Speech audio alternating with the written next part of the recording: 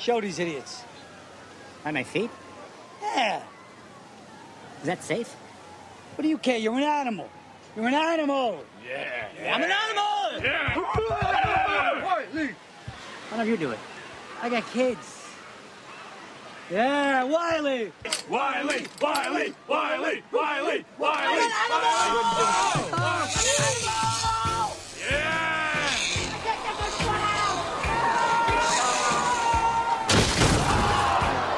Hello and welcome to the Cinnabums with John and Luke. It is towards the end of July and we're going to do a very July-themed episode. We're talking about grown-ups again.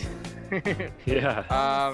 Yeah. When I was watching it, I was kind of thinking, like, wow, are we like, overdoing this? And like, are we beating the nail on the head too much? Because we have talked about it like several times. Yeah. But I guess we'll see. We'll see. I feel like I gained some new. I have some new thoughts to bring on grown-ups, and this is kind of connecting towards our last episode, Family Guy, Star Wars, The Bids. Because this is going to be like grown-ups, The Bids. So we're focusing specifically on the jokes and the comedy and like what works and what doesn't. So I hope that brings like a different side to grown-ups, I feel like this episode we can like put the nail in the coffin on grown-ups. And Right. Maybe, who knows? Unless there's Grown Ups 3 that's happening soon. Maybe we'll talk about that too. But yeah, I also think there's a couple things that I took away more from another viewing of it. But yeah, there's also a lot of I have a long list of worst bits that we're going to be talking about. Yeah, so, I will say, my brain right now is very numb. From just watching Grown Ups right before this, and it does always it kind of surprises me every time I watch it, just how ridiculous it is, and how ridiculous of a world you're just sitting in for an hour, and an hour, I think 40 it is, and it always surprises me. So I'm looking forward to talking about it in depth. I've kind of wanted to rather than in passing. So, and what a better time of year to talk about grown-ups and watch a movie where there's a whole section where they're at a water park, and stuff like that. Yeah, water park. They have a big outdoor picnic basketball game thing. All these outdoor get-togethers. Yeah, it's all. Yeah, it's very, very summertime. Mm-hmm. Family of the Lake movie. So, yeah. Right. Yeah. Definitely a great escape. Just in general, say what you want about each individual part and what's stupid and what's not, but definitely an escape. They accomplish that. Definitely a comedy movie that is fun, I would say. Yeah, for sure. It's not one that I really seething during. It's not, or just completely miserable watching. It's it's a nice enough watch. I'll flip it on if it's if I'm just going through channels and there's nothing much to watch. I'll check out a few minutes of Grown Ups here and there. But I guess before we fully dive into our Grown Ups talk, we've seen some stuff lately. I guess we'll talk about that now. Luke, what have you seen lately? All right, I'll start with the trailers that I was talking about. I want to just discuss when the trailers that kind of get me hyped, and sometimes you see trailers over and over again in the theater and you kind of get used to how they are. Remember when we were talking about how Licorice Pizza and how that David Bowie song aligns so well with the Licorice Pizza trailer, that, But anyways, one of those trailers that really gets me hyped up in the theaters these days is Mission Impossible Dead Reckoning. It is one of those trailers that and it like it's not like this movie is gonna be different, you know. Of course, like it's the same thing that that it has been, and it's just another mission, and it's now supposed to be the stakes are higher than ever. But this trailer, whatever it comes on, just gives me such goosebumps. Like the build up, all the like epic shots of like Tom Cruise like on a horse through the desert and stuff like that, and just the fact that Mission Impossible is always in like it's always in London or Italy or something like that, so they show like epic scale shots of that and little brief moments like character introductions, like you see Simon Pegg again or something like that. And I don't know, like the way the music specifically is cut in this Mission Impossible trailer really gets me jacked up when it starts to reveal more of the action scenes. And you see Rebecca Ferguson like fighting someone, and then the trailer kind of ends and Tom Cruise kind of is just jumping off that flies off that cliff from a motorcycle, and it just kind of like it's just such a flex of a shot to reveal in a trailer, like look at what this guy did again. And where everyone in the theater is just like in silence during that, and the music kind of like falls out too. So yeah, I mean, as a biased Mission Impossible guy, I can't help but say that trailer I really like, for sure. I don't know if you've probably seen it, having been to the movies a few times recently. Yeah, I have seen it. They always in Mission Impossible trailers fit in like a crazy tense stunt scene where they give you like a frame of the stunt, right? They give you a frame of the stunt. Yeah, no, movie trailers are so good nowadays too. Just right, sometimes they are.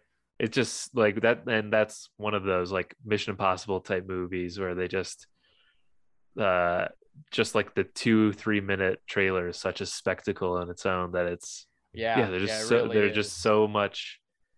I don't know. They put so much more like. I don't know if it's thought into making movie trailers nowadays, but it's more of just like a show off the spectacle to get people in the theaters, and not like a guy going like in a world and narrating something. Right. But I remember a great trailer. The Lightyear trailer was another one. Like I don't know why I thought of that just now, but I never even saw Lightyear, but I liked the trailer. And I've actually heard Lightyear isn't that great. Yeah, but I haven't seen the trailer with another David Bowie song would give me goosebumps in the theater. Like a huge mix of nostalgia and a very good song pairing. I was just kind of like, wow, this looks fantastic. I didn't ever see it, but David Bowie is like the king of movie trailers now. He's right. Well, and he actually has a trailer out for a Bowie movie that does look good. It looks really so cool. Really trippy and cool. And that one, when it comes on, I like. I'm just gonna before let's just get trailers out of the way before we let's do it. Talk the movies, but because more are popping up as we're talking about it, but like the Avatar trailer always intrigues me. How can it not? I mean, don't get me wrong, it doesn't look different at all than the other one, but it's James Cameron, and it's been a long time, so how could I and it is actually it is very basic, but it also has those moments in it that get me really hyped, especially when I've seen it enough, like where they kind of show everything in this montage, and it pauses, and the main guy's like, "This is our fortress," that part, and they show Zoe Saldana or whatever, and she kind of looks like, oh shit, and then it's just like Avatar. Yeah, no, I'm one of those guys. I was one of those guys that's like, Avatar sucks. Like, why is everybody going to see Avatar? Like, it's like terrible movie. It's just Pocahontas. Yet, all that. And I'm still not like the biggest Avatar fan, but when I see that trailer too, I'm like, like, oh man, I'm gonna go see that probably because Yeah, it looks like it's gonna be an epic event, you know? yeah. Like And that was the for whole point of sure. seeing the first one is like it was this It's the big, movie huge theater. event. Mhm. Everyone was talking about it after they saw it in theaters. I Yeah. still, it's a lot of everyone. Most people also agree that it's not the best movie, but still, everyone, wanted to see the spectacle and everything. So, Right. It yeah, was one of the biggest spectacle drops, I think, especially from our era of movies. yeah, I just remember everyone saying, like, to me, like I always was like with my family, and people saying to me and my parents always like, "Oh, you gotta see it. You gotta see it." I'm like, "What even is it?" I yeah, didn't even know. And like I remember just being like, there's no way it's that good. Like I was like kind of rooting against it. yeah, If I had known at the time that it was the same man who had made some of my favorite movies ever, I probably would have thought differently. But I do remember when I saw it, I don't think I liked it at like where I was like, oh man, this is one of my favorites. But I do remember being in the movie theater and being just very immersed and being like, okay, this is a definitely a definitely a big deal. This this thing yeah, right now. yeah, exactly. Yeah, I mean, that's exactly why I'll probably see the next one too, is just because I think it's going to be one of those experiences, whether or not I care much for the movie overall or the plot necessarily. Right. I'm rooting for it to be really good. I'm rooting for it Yeah, to be really good. Another trailer I was talking to you about before we started recording. I have a trailer I've only seen once, and it's worth bringing up because I think it is just, I don't know, a very perfect movie idea that I can't believe they're doing. Yesterday when I went to go see Jordan Peele's Nope, one of the it's all a bunch of horror trailers, and a lot of it is in the supernatural realm. Actually, one of them happened to be. I see. This is why it's good we're doing. I remembered another trailer. One of them happens to be the Halloween, the final like yeah, night or the final chapter. It is that was one of them, but another one was this movie called Beast, which stars Idris Elba, and basically a father and his two teenage daughters find themselves hunted by a massive rogue lion intent on proving that the savannah has but one apex predator. And so, yeah, that's what it is. It's Idris Elba toe to toe against a lion. And I can't think of a better thing to, better pairing Idris Elba versus a lion. That's really it. That's really it. I will watch this for sure. I haven't seen a trailer or heard about this at all. Yeah, this wasn't shown before. Nope. Uh, for me, but I'm definitely in. That looks cool.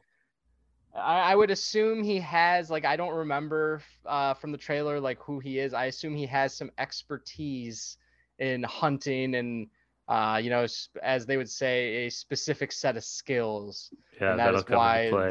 this showdown is a big deal. But I do remember my mind was like kind of in the middle of those trailers drifting off, and then all of a sudden like it kind of hit me that what the current trailer was, and I was like, wait a second, this is Idris Elba against a lion like in Africa. This is awesome. So yeah, definitely was not going to forget that. So you saw the Halloween trailer Yeah. then. Hmm. Okay, so we saw that. I don't know if there's that much to say on this. It's pretty vague. Felt like. Yeah, it was very by the book. It shows Jamie Lee once again fighting Michael Myers and saying, "Come on, motherfucker," which Yeah. she's been saying now for like the whole trilogy. Like, I feel like in a perfect world where movies are supposed to be building up towards the heaviest amount of tension, to where you're supposed to be trying to kind of hold back at times, is where that's how you build plot.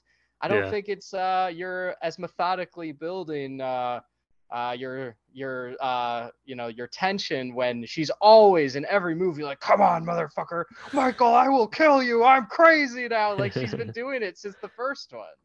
Yeah. So, but she's doing it again in this one because spoilers, her daughter is dead, so I think she's out for revenge in this one a lot.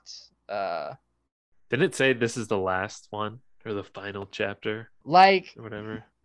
I think for this crew, yes, for these group, for like the Gordon Green group that decided to follow up the original Carpenter movie and make this kind of very crappy trilogy. I think another group will probably definitely pick up the Halloween property and do their own thing with it. But the fact that they're being so consistent with following the original one with Laurie Strode and, following her story, and mainly her like focusing on her psychology on like the PTSD element. I think this is the last one, and I would assume they don't have much left, and that they're probably all ready to be done with this, because these are not, as we know, these are not good. The second one was worse than the last, and we'll see with this one if it's worse than the last one, because the last one is hard to beat, I feel like, on that end.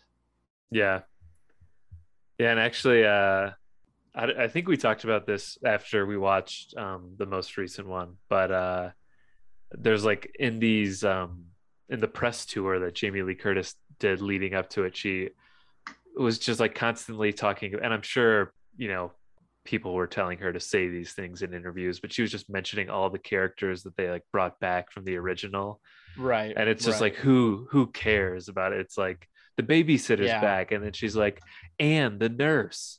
It's like, who the fuck is Anne? Like, what? Why do we care? And when we were watching, when Carly and I saw Nope, the trailer came out, and at one point Carly turned to me and was like, is that Anne the nurse? Like, it's just made me laugh.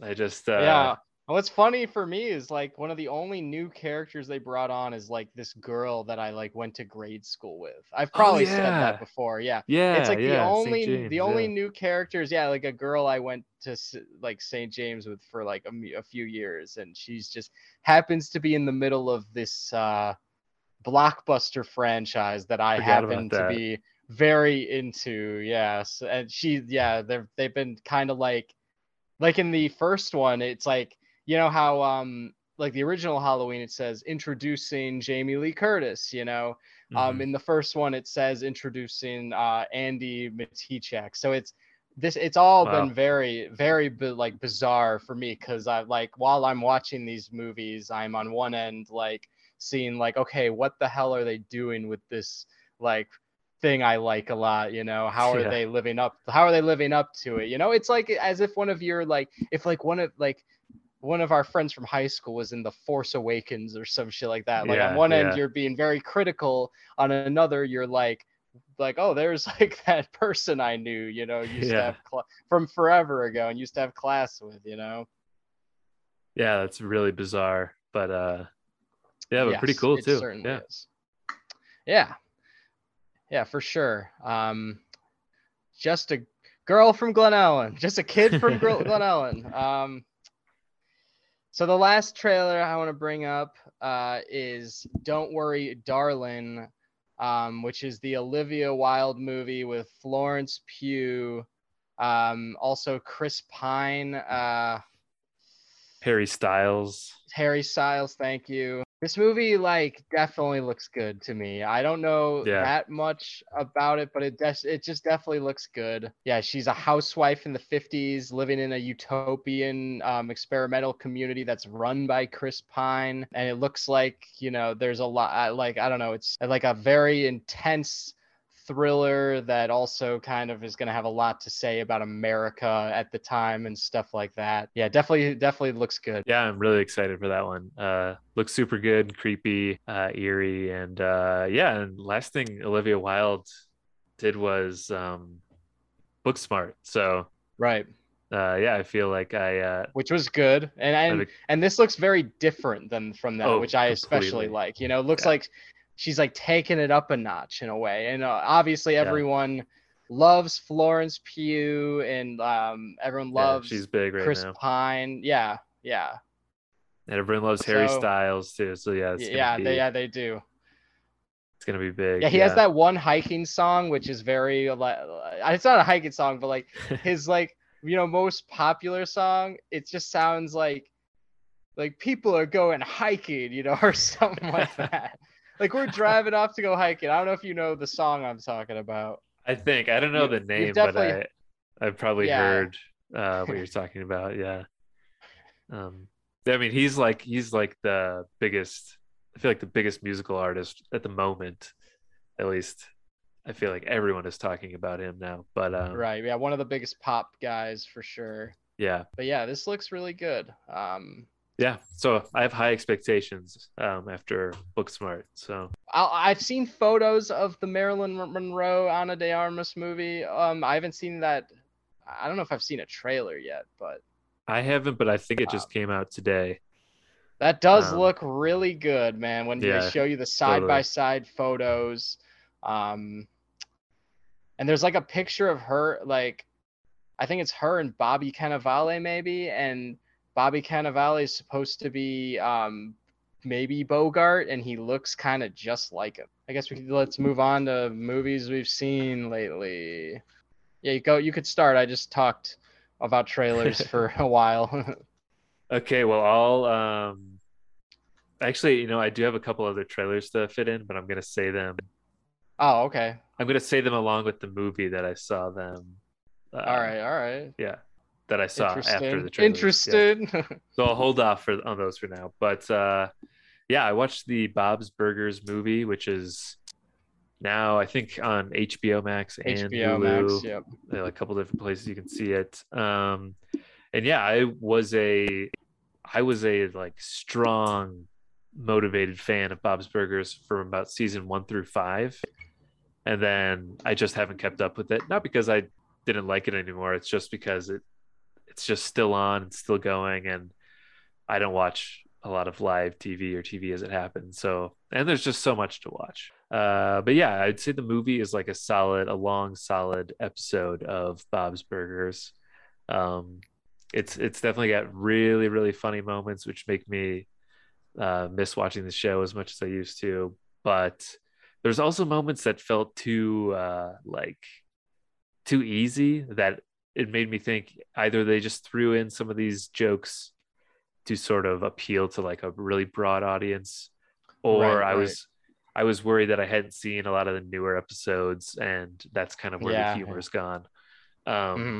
But there are still a lot of good classic Bob's Burgers, just bits and jokes, and great music too. There's always great original songs in the show, and the movie was no different.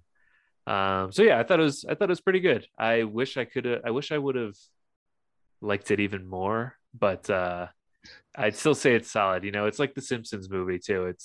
I don't really go back and watch the Simpsons movie, but I think Simpsons movie is pretty funny, and I've actually seen the Simpsons movie a shit ton, but that was like when I was a kid. I don't like when I was a kid, I watched it like a ton. And that was the only time I've been to a drive-in movie, was when I saw the Simpsons back when that came out.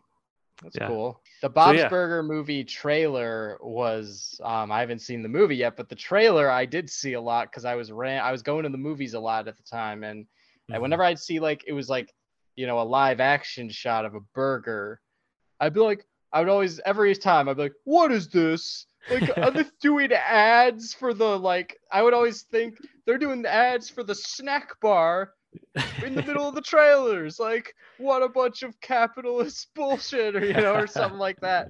And then all of a sudden it'd be like, like the trailer would drop and it'd be like, a joke or something like that, and I would always feel like really stupid. I'm like, how come I can never remember that it's the Bob's Burgers trailer? It's always the Bob's Burgers movie. Yeah. But I don't know if you are a Bob's Burgers watcher or not, but I'm unfortunately not, and I kind of feel bad for that. I don't know if that's something normally people would feel bad for, but I feel like just because it's a beloved like comedy show, I'm like, how have I not like watched I've seen a little, but I haven't like watched on my own or anything like that, I don't know if you should feel bad. I feel like it has a really good following, And I can't believe it's been on. It's like in 11 or 12 seasons now. Yeah. And it seems like it's still fairly new, but yeah, I don't know. I remember watching the pilot for Bob's Burgers and really liking it, and then I like latched onto it from there, but just kind of fell off. But yeah, I don't know. There's just so many episodes now. It's intimidating to catch up with, but they're also really easy watches. So All right, so I'll talk about 2022 movie as well that came out recently. I saw Elvis. I'll like go through my stages of trying to see Elvis because I actually I went twice. whoa, The first time I went, I had just been like kind of sick for a week. So I'd been like at home, like just watching TV like constantly pretty much. And, really could, it's an opportunity not to feel bad about it because you're like, I'm sick. What can I do? Yeah, so I'm you do. just sick. Like on the next episode of the show, next, and so I made plans to see like Elvis like the Monday after I finally was not sick anymore. But I think like a mix of like having done nothing for a week and a mix of also having been like alone like completely alone for a week sick, and then all of a sudden having to share a theater with people. And also like, as I've told you, like off air, like I've had some jobs like fall through on me in the past. So a little anxiety with that. I just remember like being in Elvis and like at first I was like, I hate this movie. I like hated it because like one, it wasn't really what I expected at first. Like Baz Luhrmann, like I forgot the way Baz Luhrmann directs like that Gatsby, Moulin Rouge style for it. So like I was going in expecting a very straightforward like biopic, and that's not exactly what it is because it is so stylized by Baz Luhrmann. And eventually, like I think like an hour and a half in, I was just like, I cannot sit here anymore. I'm losing. I got to be out there doing stuff right now. So I literally just walked out. And I can't say I've ever done that for a movie, like at least like, so I walked out, but in a week later with a better mindset, I went back and I really liked it when I liked it a lot, like had no complaints about it. It's all about that mindset. Like I'm a big Elvis guy for sure. I like Elvis. I know in the past you've talked on like Movie Benders on how you like would watch some Elvis movies or something like that, and I would always be like semi jealous. Like I'm sure Elvis movies to a degree are like definitely a waste of time, but like I don't know. I kind of want to just say like I've seen some of those Elvis movies, and I think it'll probably be cool to see Elvis be like, yeah, baby. Now let's break out another musical number or something like that. Just being Elvis in a Hollywood movie.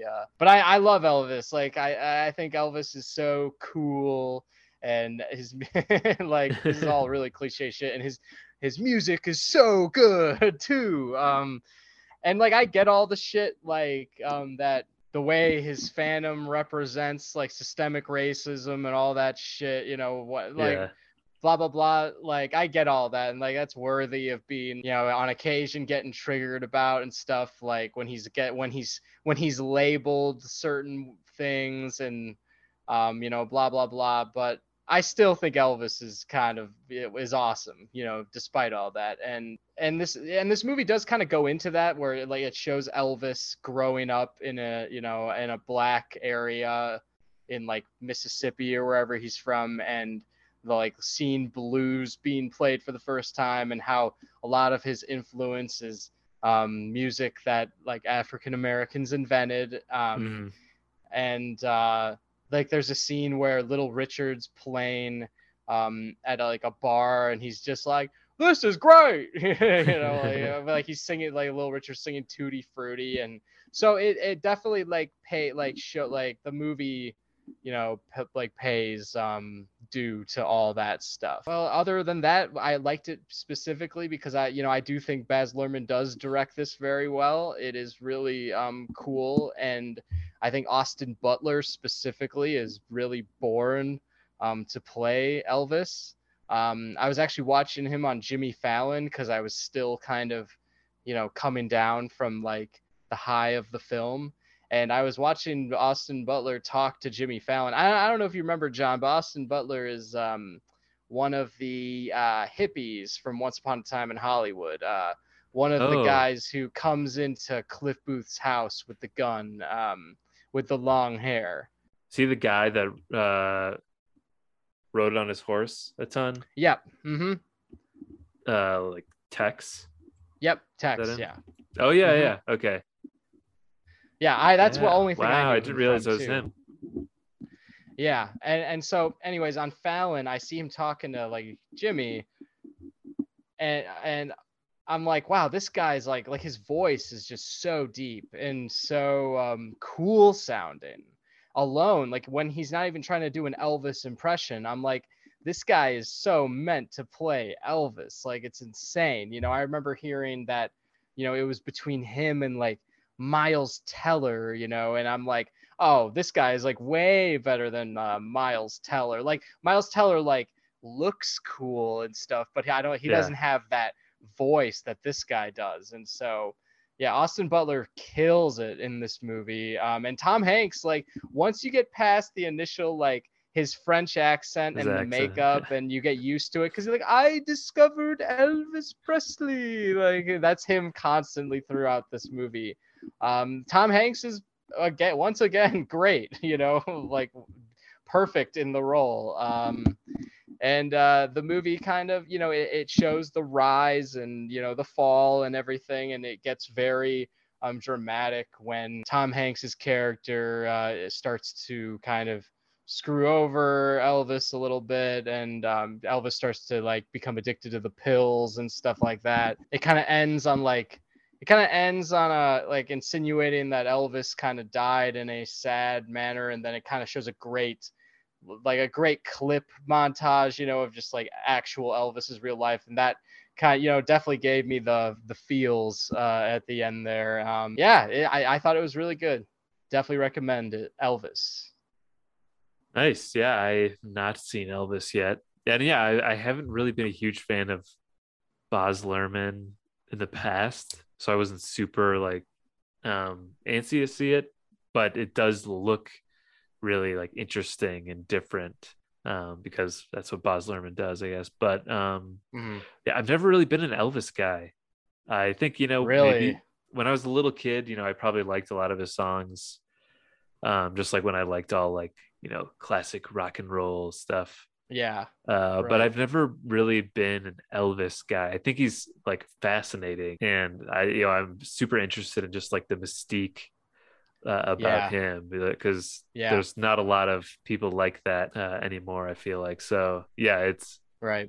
He's a really interesting guy, but yeah, I'm still planning on seeing this at some point. So glad to hear you liked it a lot. Yeah, I'd say one of the most interesting things about it, being that I'm not like an Elvis expert or anything like that. I don't know the trajectory of his career, but it kind of ends up following the stretch where Elvis is basically he's just constantly performing in Vegas, and he's known for having like that, I don't know, just this great show that his show's known for being great and known for having this big sound with a giant band. Because like I think in the 50s and early 60s he's playing in a more like minimal blues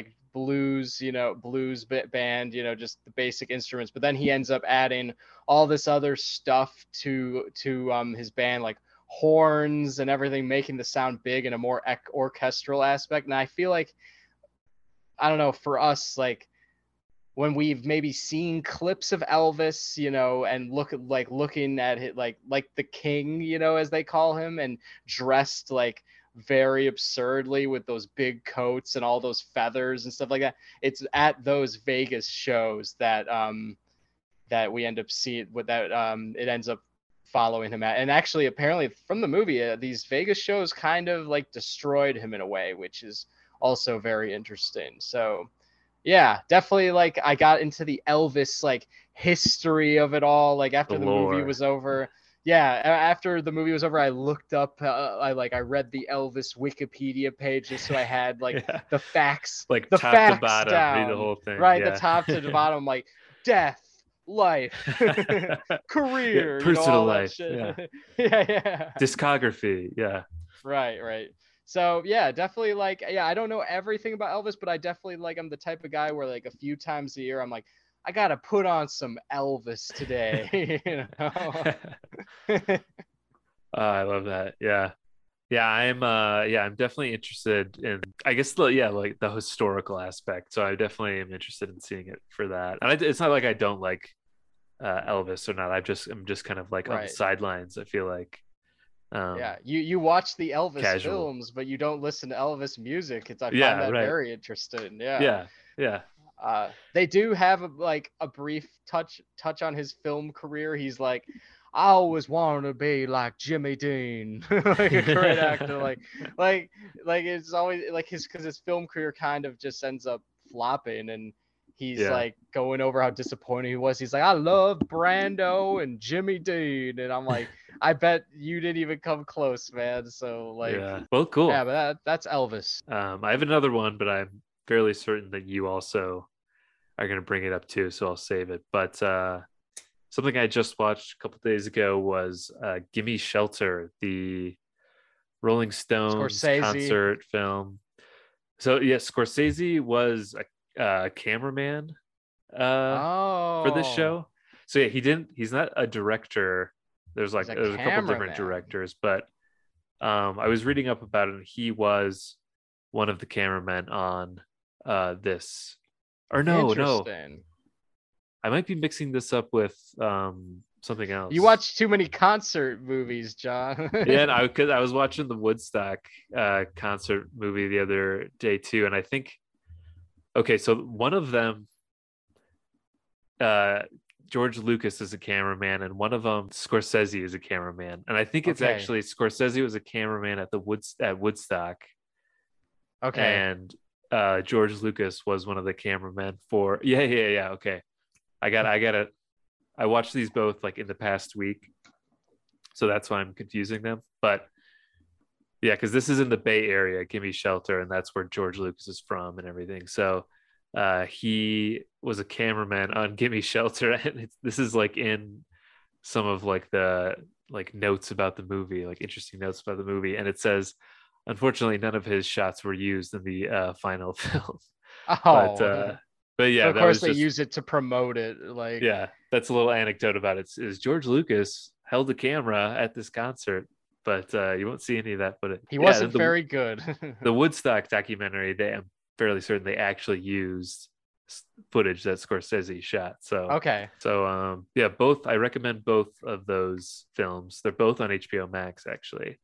But Gimme Shelter is an interesting one because I didn't know anything about this story, but I mean, really, this camera crew just filmed one of the Rolling Stones shows earlier on their tour, and then just asked if they could film like the rest of their tour, and the Rolling Stones let them. And then the Stones ended up putting this show on in the Bay Area, free concert at this like racetrack. It was sort of it's out near like Tracy, California, like pretty remote. It ends up being like where Woodstock was like very peaceful and a great moment in like live music history. Gimme Shelter this show was very chaotic, and there were a lot of fights, people getting on the stage, and they had to. So the Rolling Stones put this show on, themselves, so they had to hire their own security and everything. So they hired the Hells Angels biker gang to be security. I was gonna connect the dots there. I thought I'd heard about this, but because when you said this is a dangerous Rolling Stone show, I'm like, okay, were the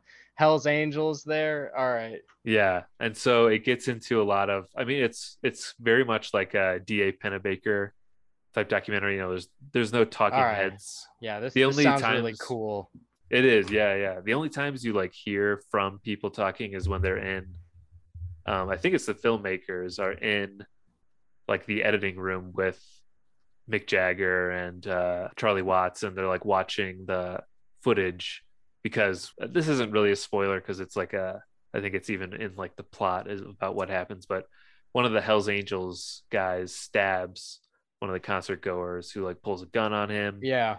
And so they're like replaying the footage and just talking to the band about like what it was like on stage and like what happened and trying to like piece everything together. And so the concert just like the documentary just like naturally shows, you know, what happens during the day. I guess there are some like interviews with some of the promoters, who one of them is also the same guy from Woodstock, and just some of the like the people there too. And that show, and there's like great crowd shots too. Yeah, it's really cool. And just an interesting film. Interesting that they were making this and then this tragic event happened while they were just filming this concert film. That's Right, all it was at right. the end of the day. So yeah, that's Gimme Shelter. All right, I'll talk about one that I didn't like because I feel like I've been talking about a lot of stuff that I liked. I watched a Richard Linklater movie called Suburbia that I did not like. And I love Richard Linklater. And this is basically made between, I believe, Dazed and Confused and Before Sunrise, or like between Before Sunrise and Before Midnight, something like that. And acting wise, it has Giovanni Ribisi and Steve Zahn, most notably.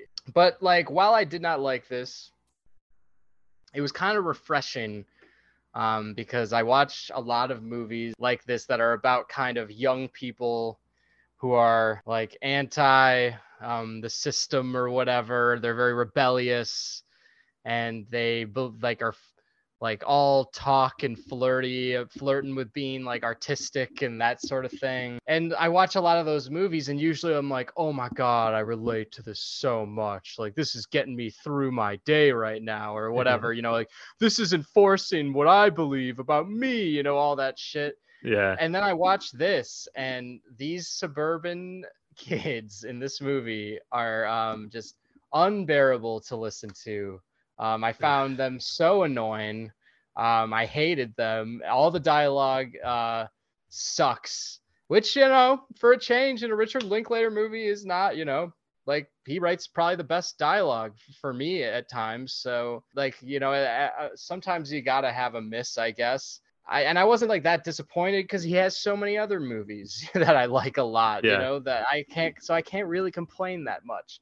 It was very hard to get through, I will say, and I would not recommend it unless you're like really trying to complete like all the Richard Linklater movies or something like that. Like like there was like, I think the one thing I liked about it was like there's like an opening shot of just a bunch of drive-bys of suburban landscape, like houses and shopping centers and whatnot, just over and over again, and kind of that bland, down-to-earth look of it. And then he plays some music, and I was to it like during the opening titles, and I was like, I like this, you know, Suburbia. Yeah, I like Doesn't this. sound so bad, yeah, it doesn't. Yeah, I was like, this might be good. Who knows? But then the characters, you get introduced to the characters, and they open their mouths, and you're like, oh, damn, this is rough. So yeah, that's Richard Linklater's Suburbia. Yeah, it looks kind of like just a fun like 90s like, I don't know, stoner comedy or yeah, it's kind of like think like not down to earth, like bad version of Clerks. That's kind of what it is. Like, you know, if everyone, I feel like the charm of Clerks is it's very down to earth and very sincere and not trying to be like too smart or anything like that, you know, and this is definitely trying to be a lot of the times philosophical and having kind of cringy conversations. Yeah, that's there's also that genre of movie of suburban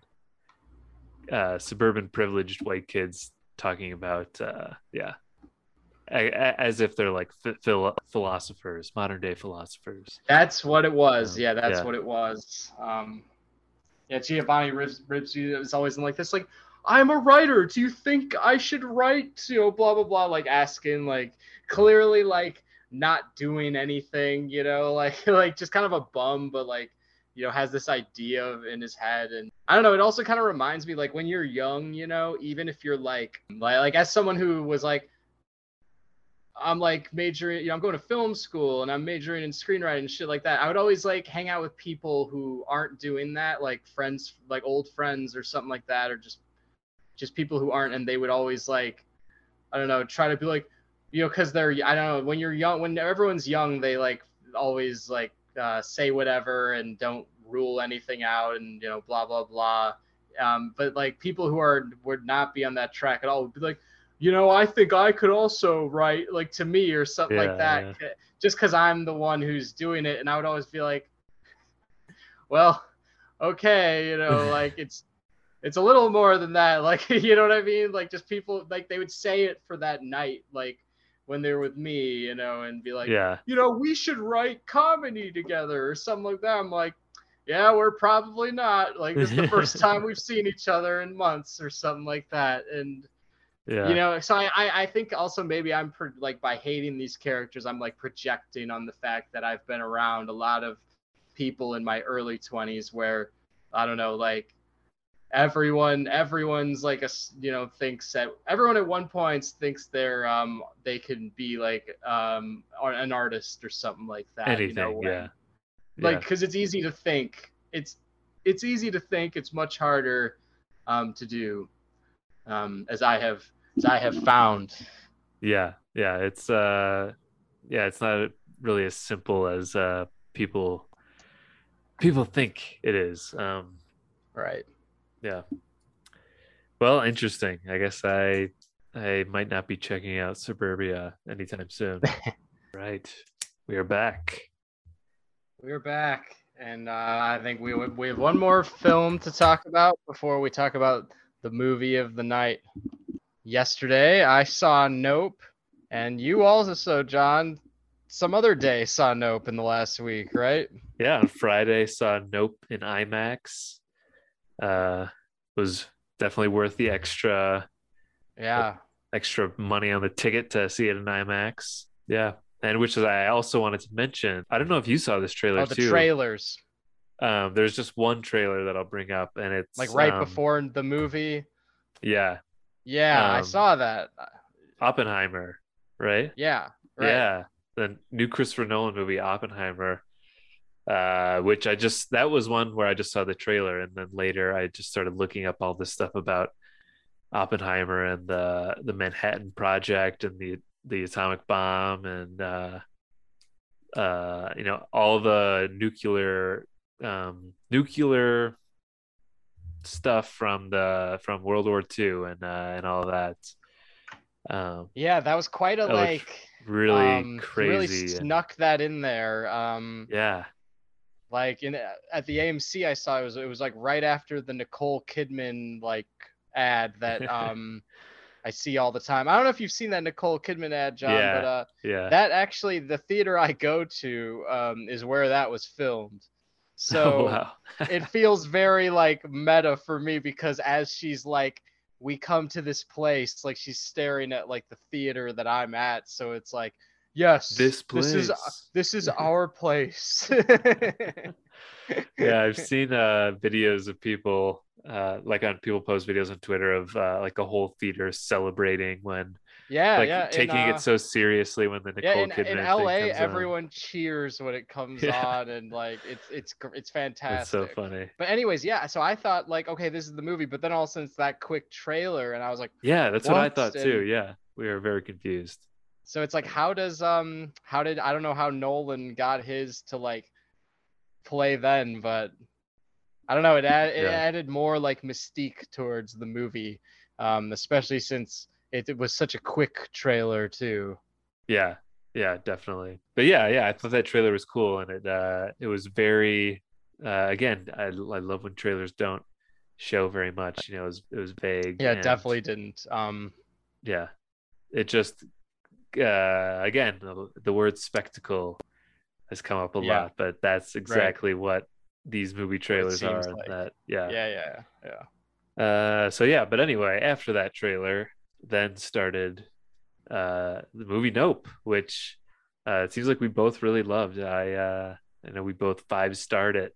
if you haven't seen it yet, this episode's probably gonna come out for maybe not a little bit, but so a lot of people have seen it by then. But if you still haven't seen it by then, skip ahead because it's hard to talk about without spoiling anything. Because really, the very nature of this movie is that it's like very it's very vague in like the trailers and everything. And the most we've ever known about it is that there seems to be a UFO that's hovering over Daniel Kaluuya and Keke Palmer's house in like a rural California area that's extremely isolated where they raise horses and stuff like that.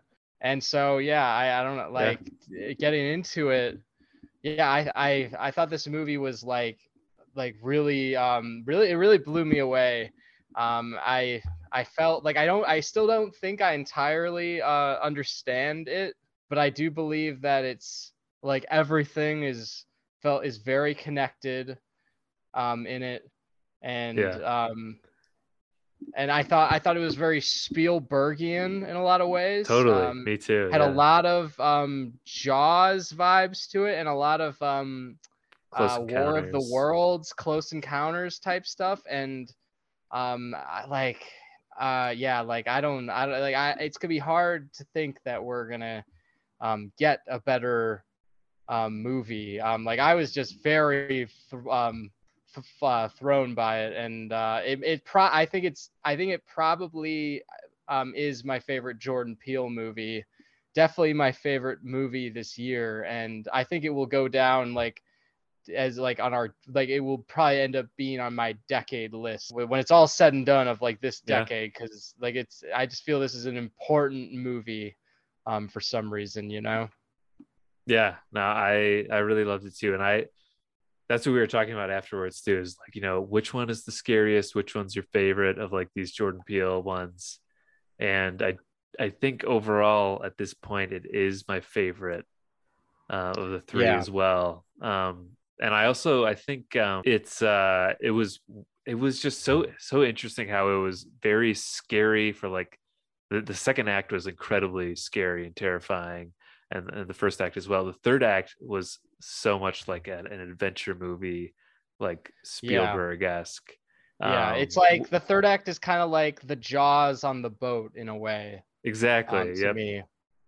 Yeah, and then that's where I think when I left the theater. I was like, I feel like that was the least scary of all the three of his movies. But then I think it's just because it ends on a bit of a celebratory note.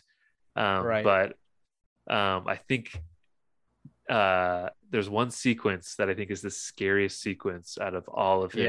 The chimp sequence. That is, I think that one is second to the one when Steven Yeun giving his performance, whatever, and the things skip ahead if you haven't seen it, and the thing first sucks all the people up. And I thought the scariest thing, that was pretty crazy.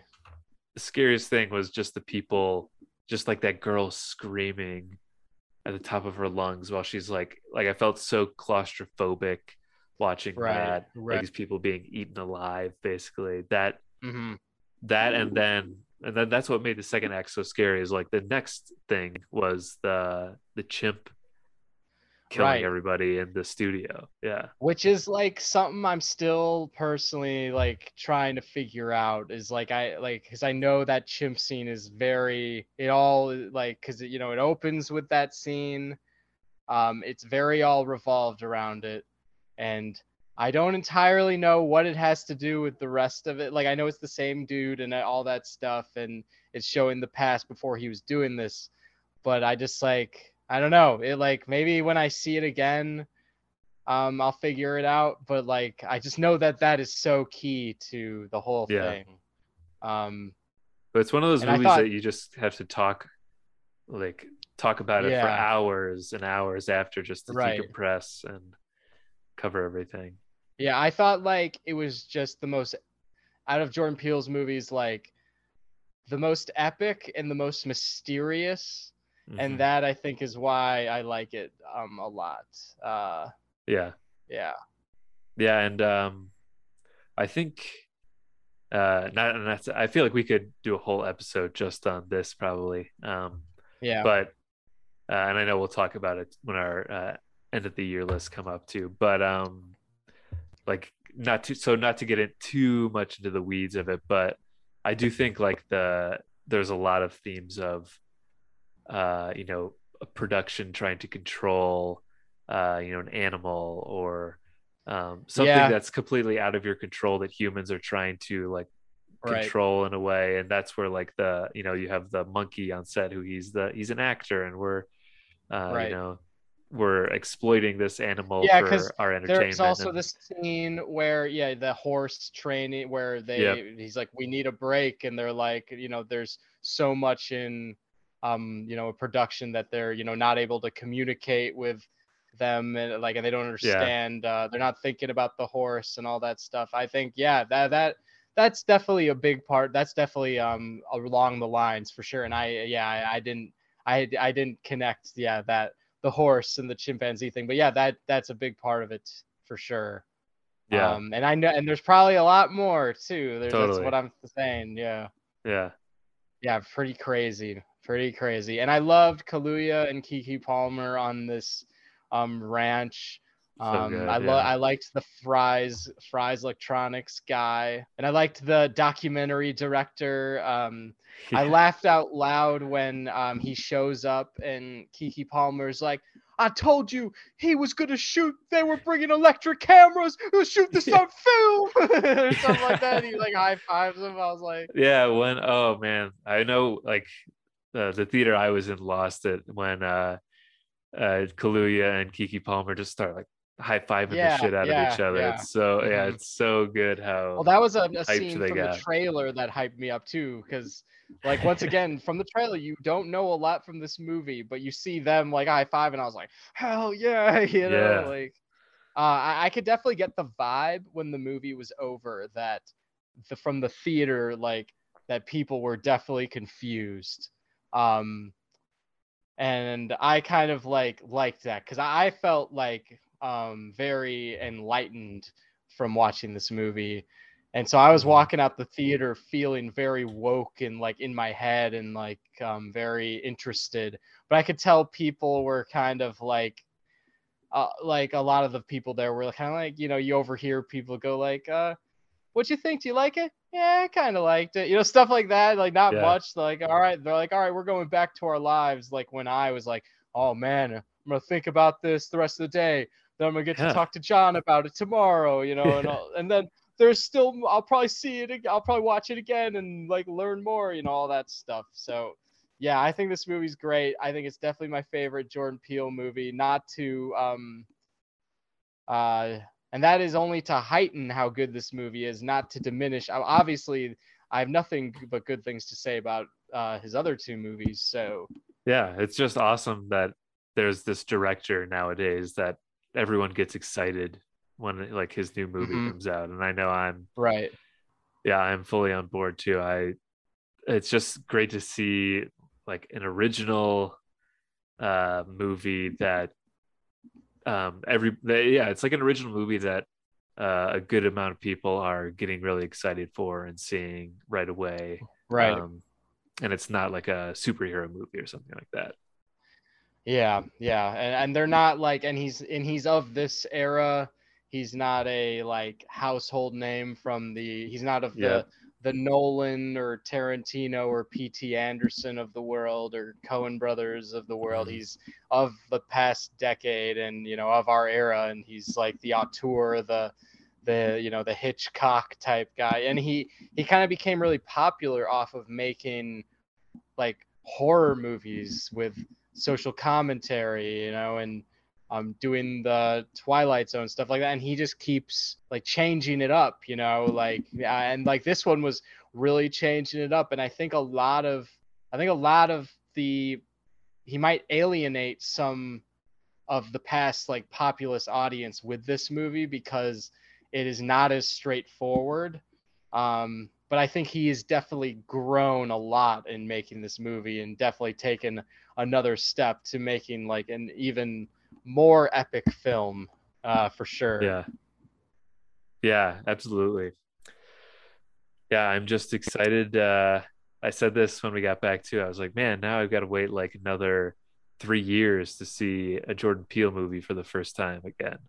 Like that's Yeah, yeah, that's true. That's that true. yeah. Yeah, didn't you watch like his Twilight Zone like series or whatever? I remember you talking about that for a little bit, right?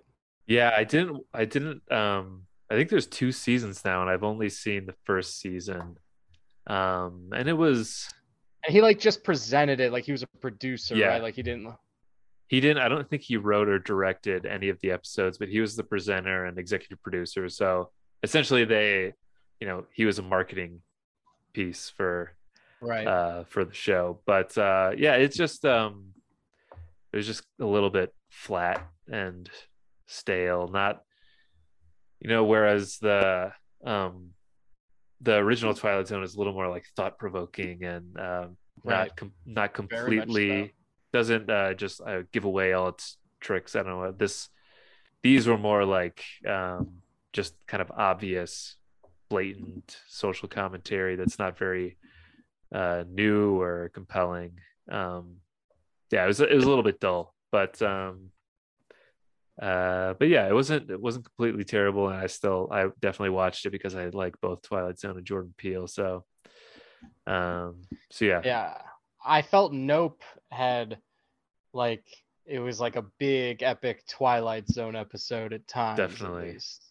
yeah, no, I totally agree. Yeah, but yeah, cool. Um yeah, I didn't think I was gonna like a movie so soon after Top Gun Maverick because I like that movie an awful lot, but Nope, Nope definitely blew me away. Like I was in the theater being like constantly, this is so good. I can't wait to see Yeah, what happens next. Like it had me hooked like pretty quickly, you know. same. Yeah, I was in right away, right from that opening scene where the chimp just looks over at the camera and it's so like mysterious. It's like what like that. Yeah, I don't know. That alone, I was just hooked. Now we get to talk about the bids the bids in the life of grown-ups. Yes, the main By Adam event. Sandler. Where should we start? We never said we were gonna do a top five or anything like that. I mean, did you end up writing? I wrote a bunch of jokes down That's what I while I did was too. watching it.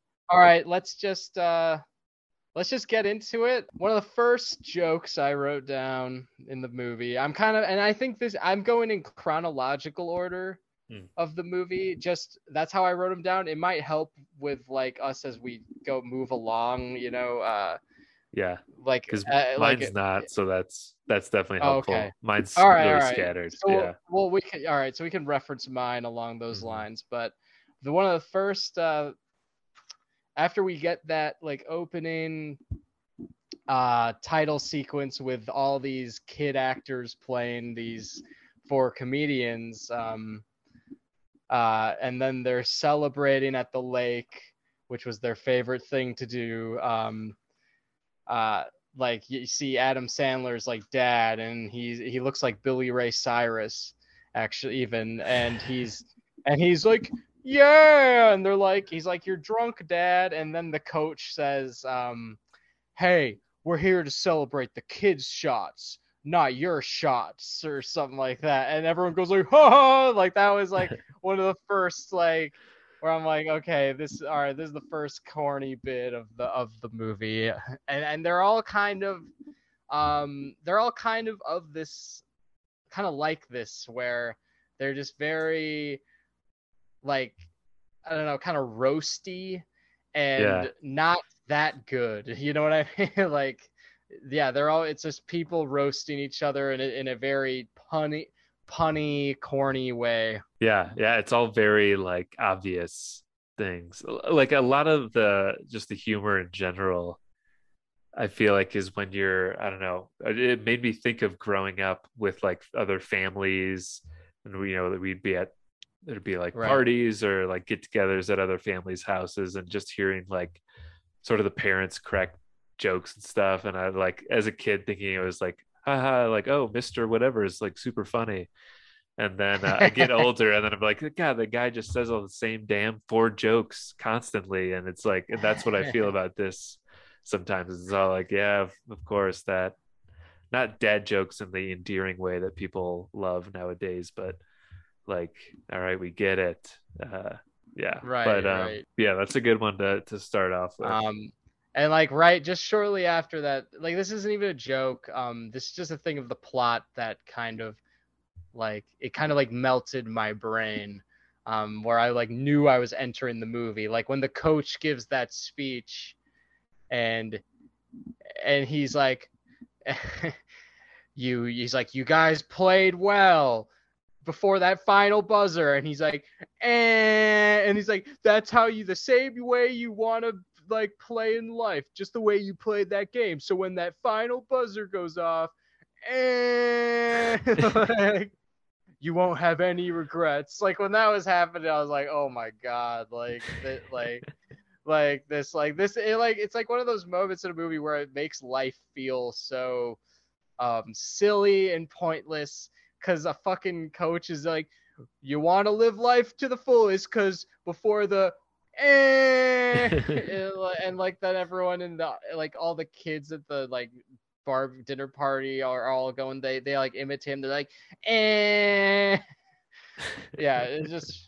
was just ridiculous. Well, I guess then what else? There's definitely more from his funeral, which is that's immediately following the scene you're talking about, right? When they're all getting together at the funeral. I have some from the like a couple from like one from written down from the like, all right, here's them all like when they're older. Basically like when Kevin James just steps out of the pool and like he breaks it immediately, because I have a running string of jokes on like Kevin James just being fat, and that is okay. Like that is the first of a few. So that like I threw that in there. I guess like we could go over. There's a few in the character introductions that are memorable. Like even though like the role reversal for Maya Rudolph and Chris Rock, bit like joke, like that whole dynamic, like even though it's like very it's very thinly thought out on just that, oh, she's the provider and he cooks and they hate his food and blah blah blah, and he's like a stay-at-home mom. Like I still kind of enjoy this, just watching that, like the little like bits. Like I always kind of get a kick out of watching Chris Rock be like, have your pizza, like just cause I don't know, just because it's Chris Rock and I think he's funny. There's not really any reason in this movie for Maya Rudolph to be pregnant, like at all. Yeah. Yeah. Do they do anything with that? I guess. No, there's like two bits. There's like two bits. One at the funeral where she like pretends like that she's not pregnant to Salma Hayek and like try to make her think that she offended her by saying that she's fat, but then she's like, no, I'm just kidding, and she like laughs a ton. Like I kind of get a kick out of that too.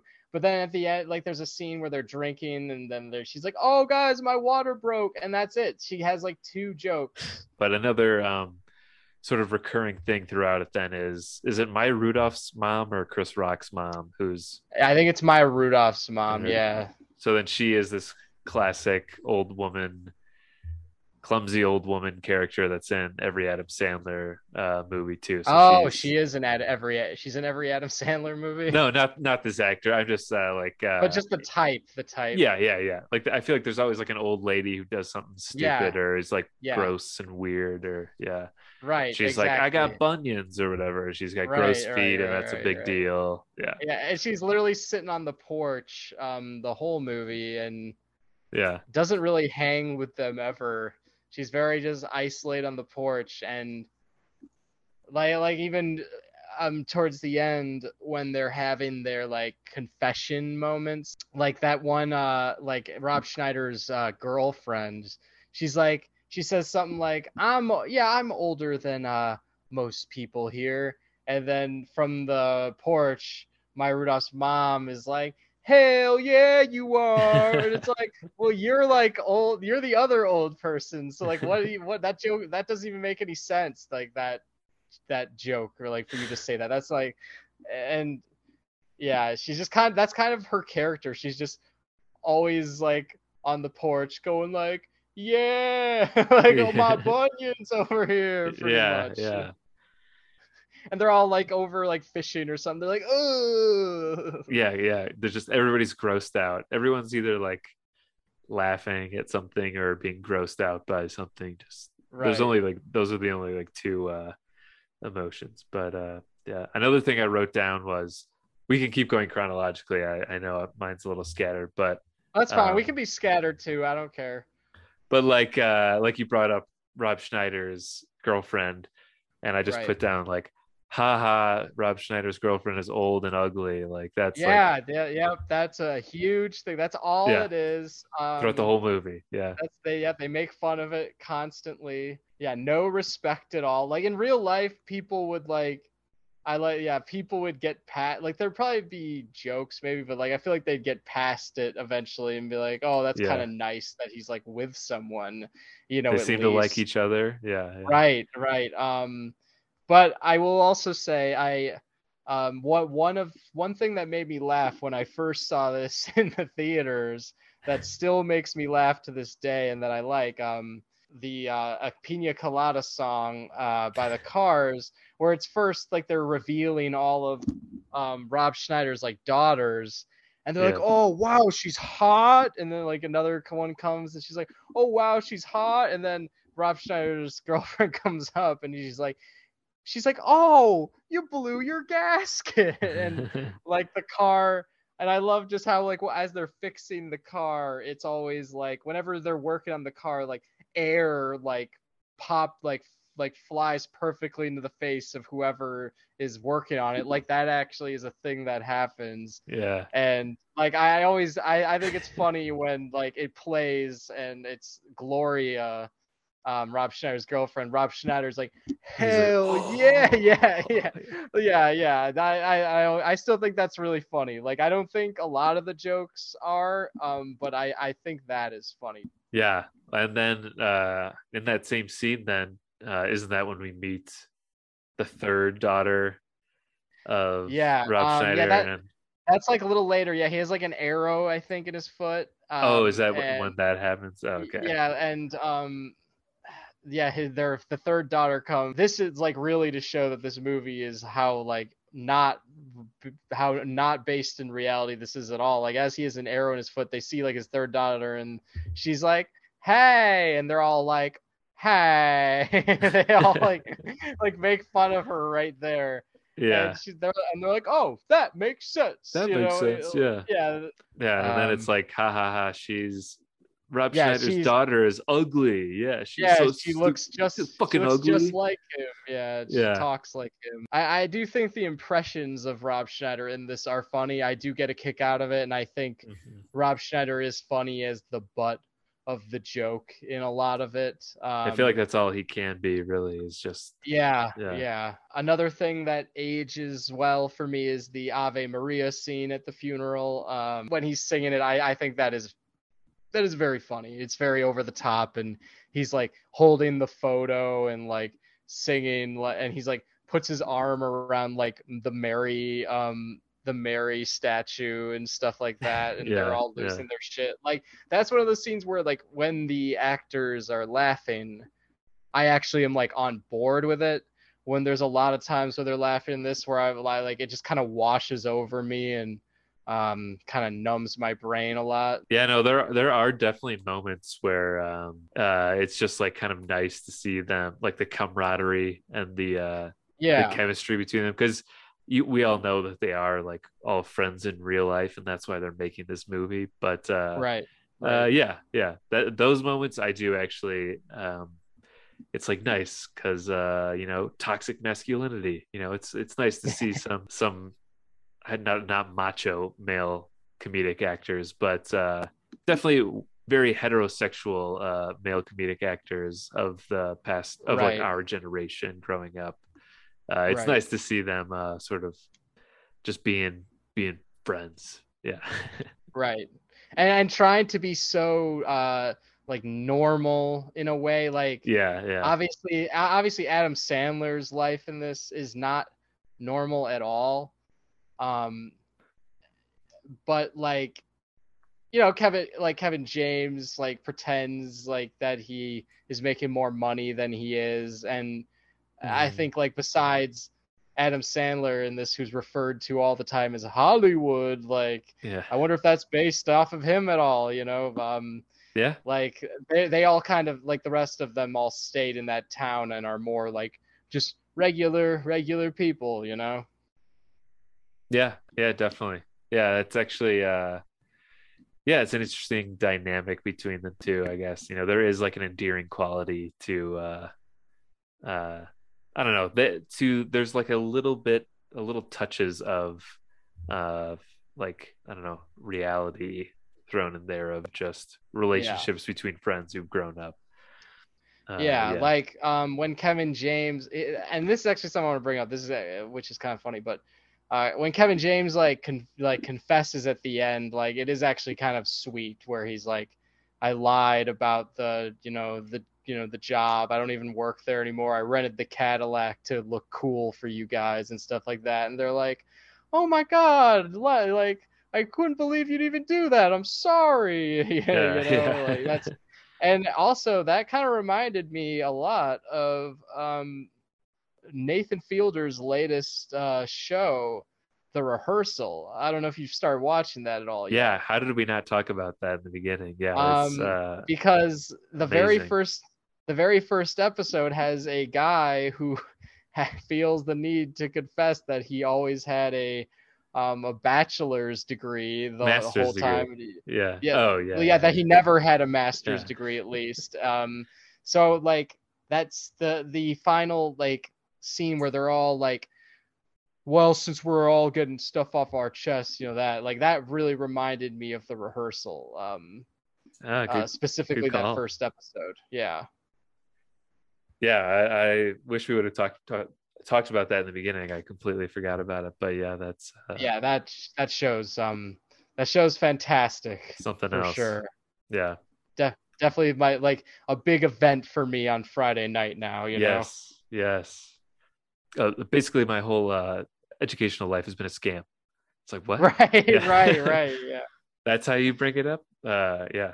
Yeah, just her reaction. She's like, "Oh, I can't believe you." Like how Okay. normal it is. "Oh, I can't believe you'd even think that." You know what I mean? Like Yeah. how like clearly people get so in their heads about things Oh, and like totally. insecure, and like for someone else it's like such an insignificant thing, you know, and like Yeah. doesn't care at all. Yeah, that's it's just insane. Yeah, it's fascinating. Yeah. That's another thing we could talk about for a whole episode probably. But yeah, I guess speaking of Kevin James, though, did you know that he really likes food and he's fat and clumsy? So yeah, here's the next Kevin James fat joke I wrote down. And I Here we think I go. wrote them all down, and I'm doing them in chronological order. So the next one is at the church when, don't you find it interesting that the coach, um, like the coach thing is ridiculous because at the beginning there's the quickest scene you could possibly have with them and this coach to establish their history with the coach, and then like all of a sudden they're like, "Oh my God, the coach died!" You know, it's the funeral, and like his daughter, who's like a terrible actor, like crashes the car, and she's like, Oh "Dad, yeah. I wanted the Navy system, you know, to find him, you know, like who's your friend, Dad?" He's like, "Oh, he was a very special guy, you know," and all this stuff, and there's just so much that's like implied out of all this, and then when they're at the funeral, like they're at the funeral, he just like the coach kind of nominates Adam Sandler to speak on his behalf, and like Adam Sandler has like no idea that he was going to be asked to do this at all. So it's just so weird. And then the coach also put in his will that these specific guys in this movie are to spread his ashes like on this specific island in the lake. You know, it's just the weirdest thing. Like from his one What coach would have championship. wanted, you know? Yeah, it's Yeah, like he's like, what coach would have wanted? Yeah. And they're all like, he even says, like, yeah, I haven't seen the coach in so long, like, blah, blah, blah. And, like, it's just such a ridiculous plot line. But yeah. In reality, those guys would be like, "Oh, did you hear he died?" And they're like, "Oh, that's interesting." And then that's, right. that's it. It's a little, to me, like, actually relatable, because I actually had a coach when I was a kid who, like, not one where we're all like, oh, do you remember the coach or something like that? Yeah, did you But speak at his funeral too? Yeah. No, he has. I think he's still alive. But we had a coach who, like, I know for him, our team, because I would talk to him after, like, after I graduated from middle school and all that, and, like, went on to other things.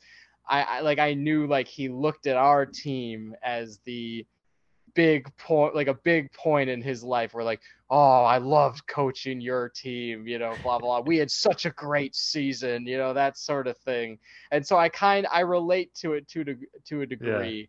Yeah. So I definitely think, like, it's a realistic thing that this dynamic can exist, but I just think the movie brings it about in such a, lazy way that it all comes off as ridiculous, as we were saying.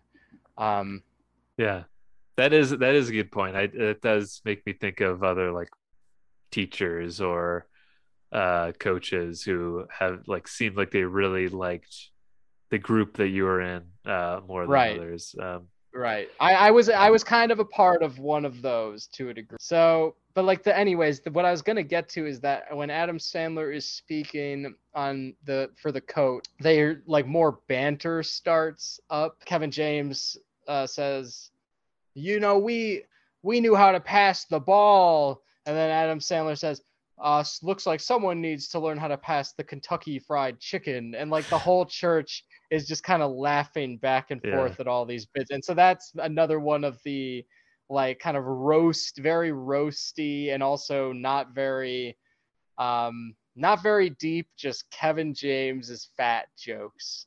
And the funeral itself is just filled with roasting jokes. Like, Chris Rock, like, sees Sandler for the first time. He's like, you got that Kardashian thing going. Like, I see that ass has been working. And then he says, like, you look like Michael Vick if he was bulimic. And then it's just like that back and forth.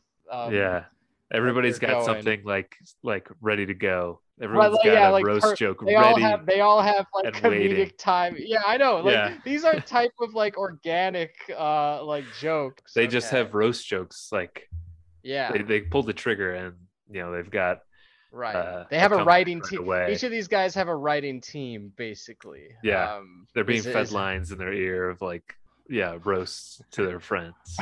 Right, because it's all like perfectly delivered. Like, I noticed when I watched this, a lot of this is, like, especially, like, if you follow the coverage, a lot of it is like, all right, now we cut to Adam Sandler for this joke, where he's going to roast him about this. It's really all it is, because this is so basic. When Kevin James pulls up, like, Sandler kind of comes up and he roasts him in some way. He says, nice ears you got there. You get the NFL package with that, and Sandler's like, oh, or something like that.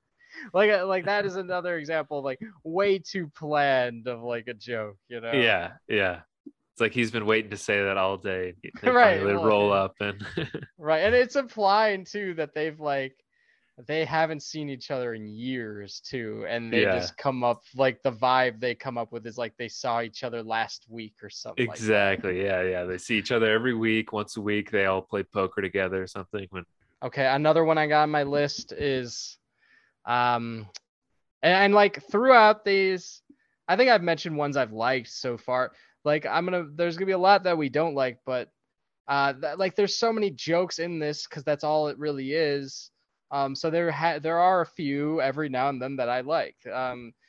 Kevin James's wife breastfeeds her son, and there's a lot of running. There's a long running, just like Kevin James being fat. There's a bunch of long running jokes with that. They ask, like, oh, how old is he? And Kevin James says, he's 48 months.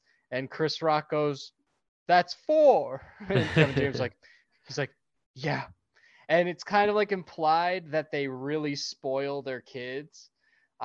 Because directly after that, their daughter comes up and she's like eating cake. And she's like, honey, can you eat cake? Can you please use a fork? And she just like flips out like their daughter. She's like, no, no, no. And like just has a tantrum. And Chris Rock kind of goes like, looks like she didn't get the memo. And Kevin James like really laughs at him saying that, like it's the funniest thing he's ever heard, you know, like he's wanted someone to like he's been being oppressed by his daughter and he's wanted to like someone to say that for a while, you know. Yeah, Kevin James is pretty miserable throughout a lot of this, just along with just the fat shaming and the family shaming. Right. He also like falls, slams into things, like constantly. You know, that's a running gag. Is the fat guy? He slams into the tree. He does all the physical comedy. First. Yeah, exactly. Yeah. And I guess you have to. I mean, everybody says this, that if Chris Farley were still alive, like these would be his roles or something. Right. And I don't even know if Chris Farley could make it that much funnier, or you know, would Chris Farley at this point in his career it's probably dumb to talk about, but I don't know, would Chris Farley even be able to play a dad is like one thing, but like I do think it would definitely be funnier if Farley was the guy swinging off the tire swing and falling off the pool, and I just can't help but think that it'd be funnier. But before the tire swing thing, I think it's just like a rope on a tree anyways, but like there's something that made me laugh. There's something that made me laugh, like, because they're walking through the woods and there's this whole like dynamic that starts between the adults and the kids, which I actually it actually like kind of hit home for me, because this time around, like I think you could definitely make the argument that this is a weak thing in the film. But for me, like the whole like, hey kids, play outside, like we used to play outside all the time, get off the video games, you know, shit, like it kind of works for me now, you know, like I kind of like it, just because I feel like specifically we are of the era that like we are the cutoff before like iPhone dropped, you know, before Facebook and social media and this just intensive technology craze. And I feel like we are of the generation that had the chance to be kids just right before all that stuff came out, and then kids started, you know, playing Minecraft and Fortnite and doing TikTok and becoming YouTubers and all this stuff. So I kind of get a lot of nostalgia for when Sandler in this goes like, you know, like it is you call it what you want, it is a little corny, but when they start to go like, remember us? We were always playing outside. We were never in, you know, that's the whole thing. I kind of miss that. So I like that stuff in this. Yeah, no, that's definitely a nice thing too. And I get annoyed with that in real life as much as I also am like, like you agree with going outside. Right. I'm a total hypocrite. Right. In that sense. But yeah. And I was actually just thinking the other day, I was playing video games and I was thinking earlier about that day in work when I heard one middle-aged person say to another, it's like, yeah, I guess they're doing this like gaming show where they just like watch people play games, like video games or whatever. It's just like, yeah, I can't believe that's even a thing and people pay for that or whatever. And I was just thinking, well, that night while I was playing video games, it was like all of these older people had like Pong and, you know, Mr. and like Miss Pac-Man and shit like that. And like, if they had the video games that we have today, they would be inside playing these too. So I was trying to empathize. They're very immersive games. So I was trying to empathize with the young people there too, because I was because I am one of those where I can get wrapped up into a video game, but I'm like, this Right.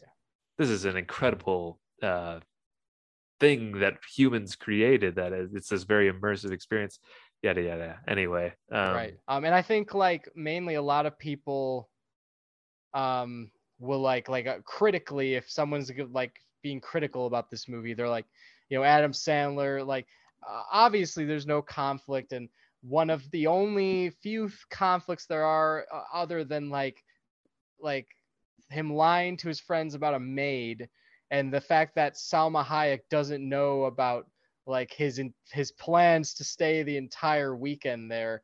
It's really just that he wants his kids to go outside, and Yeah. that's it, and I think that is like kind of a weak storytelling point, and it is like it's not that super original, but also I think it's harmless, and I think it's kind of nowadays a little refreshing to see, but it is kind of very corny, like when they like they're doing things like, hey, remember when we used to do this outside, blah blah blah, like, and they like, oh my god, rope on a tree. It's all the most like stereotypical things that you think of. Oh, do you know how to skip rocks, Salma Hayek? And she's like, are you kidding me? I am the best at this. Like I used to do this all the time. And then more physical comedy ensues. She chucks the rock she at the kid. Shucks it at her kid.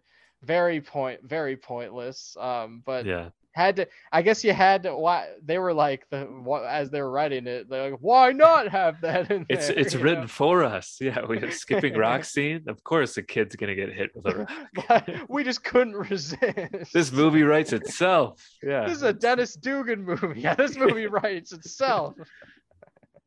But anyways, yes, Dennis Dugan, about, the Michael Scott of the directors. Michael Scott. Yeah, right. I remember that.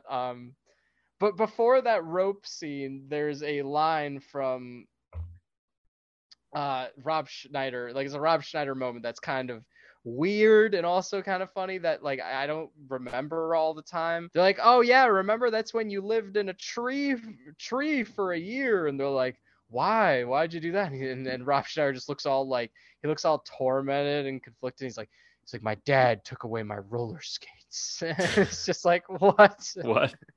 I guess another one regarding Schneider too is just a classic, just stupid, haha, make fun of this person because of whatever. When Schneider is revealed that he has a toupee.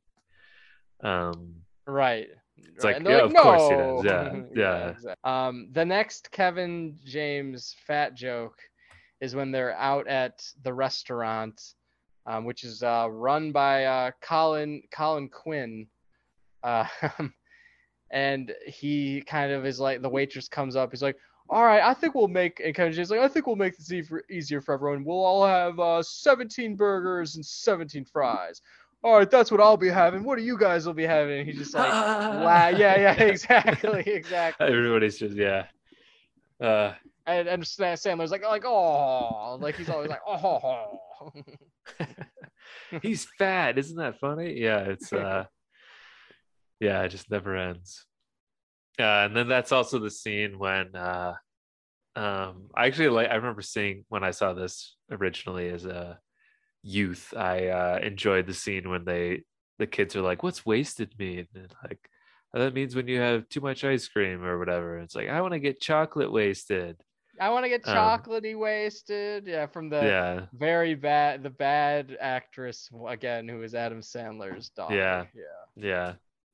It's just one of those. There's just a lot of these, a lot of bits throughout here that I just know there's like definitely an audience for all these jokes that then will go and repeat them over and over again in their daily lives.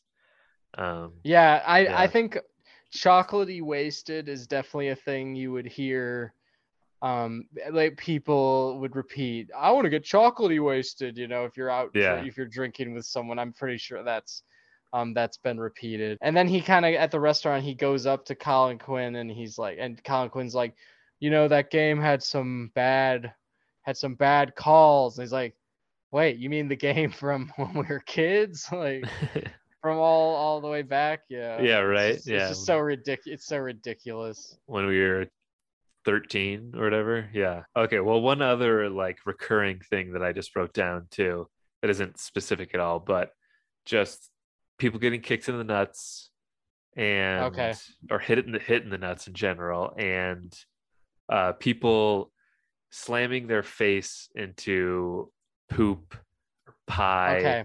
I didn't write random those. shit. I didn't write those down. So okay, like yeah. I just wrote that's that good to down get in into. general, as that's like something that that happens. Like I think Maya Rudolph's mom, she like falls into a pie or cake or something, and Does David she during the Spade. arrow scene or like when does she Can't- fall into the pie? I can't remember when that is. I know David Spade Um, towards the end like falls in goes poop. into a pie or poop. Doesn't he? Yeah, poop. Yeah. I feel maybe that there's only a couple instances, but that yeah, that I felt like I'm is a trying to recurring, think, like but of trying to course. think of these things happening when they happen during the movie is like really making my brain hurt. So Yeah. I think Let's it's move enough, on. Yeah. I think it's enough to acknowledge that they happen a lot. Yeah, for sure. Yeah. that's all I had. I just in general these type of things, this Schadenfreude, physical comedy. Yeah.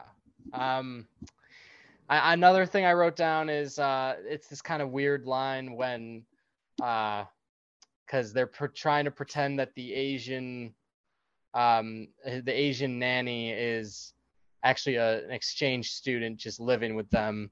Oh yeah, And she's like Sandler's kind of making fun of Rob Schneider for the like vegan, like dehydrated from food.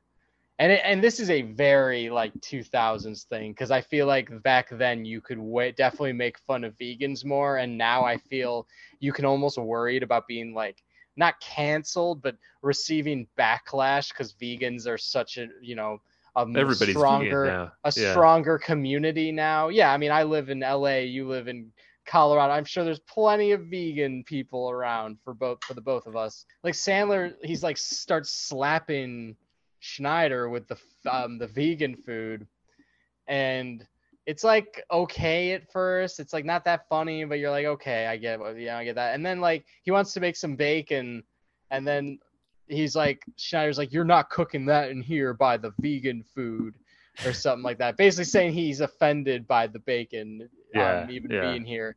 And he's like, well, what should I do with it? I don't know. And then he just like hits Schneider again in the face with the bacon. It's just like, man, that's just like mean, like some of the, like at the top, like we're saying with a lot of the roasting, like jokes in this, like sometimes it's just mean, I think. Yeah. I totally agree. A lot of it's mean, especially to Rob Schneider. It's like, why is he even hanging out with these guys? Why is he right like staying connected with them? Cut them off. Yeah. Right. Yeah. And I don't know how into like celebrity roasts you are at all, but I definitely watch clips a good amount sometimes just because they are an epic event. But I can't help but sometimes just very much look down on roasts as a comedic event, because they are like bridging the gap like incredibly between funny and just straight mean. Like there's a lot of, because they are just going at people, and the part of it is part of the big draw is that it's public and that we have all these facts we know about these people. So a lot of these jokes that they're saying are based on a lot of truth. So at a certain point, you are just like insulting this person tremendously, Yeah. That's why I'm hit or miss on roasts sometimes, and there's also a lot of times where it's similar to like the roasts in Grown Ups, where it's just sort of like cheap, fun easy, and harmless. like, it's like, oh, okay, yeah, or it'll be like, oh, Lisa Lampanelli, she's got like 4 cocks in her mouth at like any point in time. It's like, what joke is like, it's you know, sometimes they're just like, what the fuck is the point of this joke? But should we talk about the water park scene? I feel like that's a Yeah, I monumental definitely. scene. Wait. I was gonna get here. Wait, I one more thing about the breakfast scene because I was gonna get to this because he slaps him in the head and he's mean. And he's like, before that, Adam Sandler says like, "What are we gonna eat?" And there's the nanny. The nanny kind of comes up and goes, she goes like, "Do you want me to make you a frittata, Mr. Fader, or whatever his name is?" Like, because she probably does it all the time. She's probably making him frittatas every day, Mhm. as she knows what he likes, you know, blah blah blah. And he doesn't want her to know that he's a nanny. She's a nanny. So he goes like, "Oh, is that what you're doing in science class now? Making frittatas?" It's like, what? Yeah, he's trying not to. He's It embarrassed. kind by of that reminds for me some of that reason. line in Accepted where the dad goes like, "I'm not paying for you to make omelets up there." But yeah, let's get to the water park. Water park scene. Yeah, that a classic scene. It's such a big scene that is on the cover of the movie. Yeah, it's front and center. But yeah, there's a lot that happens here at the water park. And one of the I feel like this is one of the first things is all the moms are watching some hunky guy from across Right. the Yeah. way who this, you know, With an absurd body. this just like- bodybuilder just hangs out at the water park sometimes. Right, and he stands very proudly like Yeah. It's very cartoony, Johnny Yeah, Bravo, like yeah. Yeah, And then he goes over to them and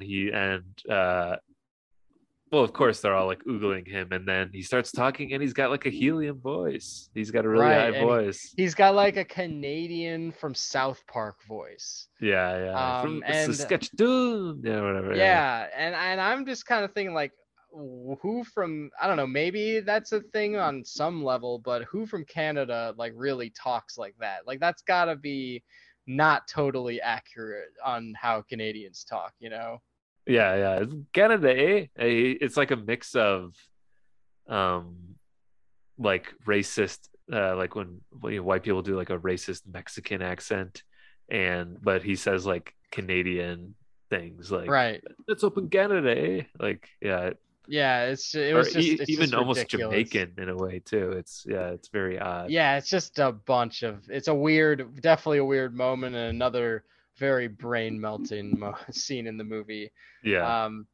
Another water park thing that I think is funny is well, I actually don't think that was funny. It's kind of funny, but Yeah. but when they're waiting in line for the slide, and the kid who is addicted to his mother's milk, he's like, you can't. Kevin James is like kind of had it. He's like, you can't have any of mommy's milk right now. And he's just like, Yeah. he's like, mommy's milk. And then he gets him to drink out of the carton, and he steals it from like a kid. He's just like takes random kid's milk and gives it to his son. And then when he's like, everyone, like they all kind of cheer that the kids just, you know, become independent, and he's like able to eat, you know, drink milk regularly. And then everyone's like, yay! And then Chris Rock's like, yay, more for us. And it's just That's like so dumb. yeah, it's just like another, like there's so many very adult jokes kind of around all these kids. Like this movie kind of very much blends on being a very kids movie and family movie, but also like having very not subtle adult jokes. Yeah. Like there's a scene where David Spade just walks out with like no pants, like walking around the house, like in the cabin. Like there's kids. Like Yeah, that's fucked up. everywhere. Yeah. Like, yeah, that's Yeah. like really fucked up. That's like supposed to be funny. I would not want that even if I've been friends with that guy for 30 years or however long they'd be friends. I would not want him hanging around my kids if he's gonna be pantsless. Yeah, Right. it's ridiculous. Yeah. Yeah, and it's not like all they do is they make like a quick comment on it, and Salma Hayek kind of goes like, the joke is not like, hey, there's kid. They don't make a comment on how about that, like there's kids around. She goes like, that was a man's ass, like basically saying he has a feminine ass, like not that. Oh, he's rocking around with like kids everywhere, you know, pantsless. Yeah. Another thing I wrote down, and I'm conflicted on how I feel about it, but it's again at the water park, and it's when Steve Buscemi sticks his feet in the like zip line thing, whatever, and flies into the shed. One, I love Steve Buscemi, and it's nice seeing him in Adam Sandler movies every now and then, but also it's just another really dumb gag of someone doing something stupid and just like getting hurt, and it's one of those things where everybody goes, oh, like it's in the trailer, you know, someone gets slams through a wall and everybody goes, oh, like, and he's like breaking all the bones in his body and stuff. I think it's funny just because it's Steve Buscemi, mostly no other reason. I think it's fun. It's cool to watch that Steve Buscemi is just so down to do this, you know, and like he shows up and he's like, Colin Quinn's just like, do it, and he's like, is that safe? He's like, why don't you do it? He's like, oh, I got a kid. Like, I can't do it. I got a kid. So how about the like really lonely, sad character does it and breaks all his body, you know? Yeah. That's exactly why I was sort of like conflicted, on the fence about it, because I love Steve Buscemi and I do think it's funny that it's him and he's like contorting his body in an odd way, but it's also just, again, another one of these rehashed, someone hangs on something, swings on something, and slams into a wall. I'm conflicted by that scene too, but mainly because I think it's one of those scenes where they're like, where Adam Sandler is trying to look cool in the movie, and he does that multiple times in this movie, but like he kind of does the thing where he's spinning around, you know, on the zip line, and then he does like a triple backflip as he does it, and it's like, Adam Sandler cannot do that. I know he can't. And then the whole crowd of the water park just cheers. They're like, oh, like what a rock star, you know, like all that stuff. And I feel like during our Sandman episode, we do touch on that there is the Sandler cool stage where it's about Sandler being cool, and we are in Grown Ups is in that era of Sandler, I think, you know, that 2010s early, like he's working a cool job, you know, it's between it's between Jennifer Aniston and Brooklyn Decker, you know, because he's Adam Sandler. And then in this, he's the most successful, has beautiful wife, and she's really successful, and he brought everyone together. He brought everyone together for it. He rented the house that they're all going to be in. He's the alpha of the he's the alpha. He's the alpha, but not in any imposing way, like at all. Not in one that could bring conflict. Like he's in it because he's the best. You know, he's the coolest guy. Yeah, there's like a scene where like kind of directly after this where they're like shooting hoops outside and Sandler hits like a bank shot and Salma Hayek goes like, she's like, baby, that was hot. And I'm just like, what the fuck is this? Like the fact, and like fucking Salma Hayek like is like Steve Buscemi is such a good sport. Everyone's just willing to do whatever in these Adam Sandler movies, and Salma Hayek says that line as like, you know, as Salma Hayek-y as she can. She's just like, baby, that was hot, to Adam Sandler, you know. Yeah, God bless Salma Hayek for she's committing to her role as just, she's like Adam Sandler's eye candy, but then she's also really into Adam Sandler. So right. Yeah. There's a moment later where they're dancing, and Adam Sandler says says to Salma Hayek, she's like, I've made out with about like 25 girls in this very spot, and I want you to be the next one. And it's just like, what the fuck? How does that Why do we need that work? line? Yeah. Yeah, how does that work? And like, Why would you say that to your wife too? It's right, kinda like that's gross. like that's not cool. That's disgusting. And Yeah. she's like, as long as I'm gonna be the last one. And he's like, oh, I can guarantee you that, you know. Yeah. Yeah. Yeah, it is kind of off-putting sometimes, because an appealing thing about Sandler is just that he's so like, he's likable, he's one of us, he's like the everyman, you know, like Right. And he does seem like he'd be that cool friend that everybody would, you know, sort of look to. Yeah. What's he laughing at? What's he, you know, what is he doing? What does he think is cool? Right. But right. yeah, but then it gets a little like over the top in some of these, where it's like, how does this guy have everything? And he, like, in his real life he has everything, and then in these movies he's got to have everything too, you know.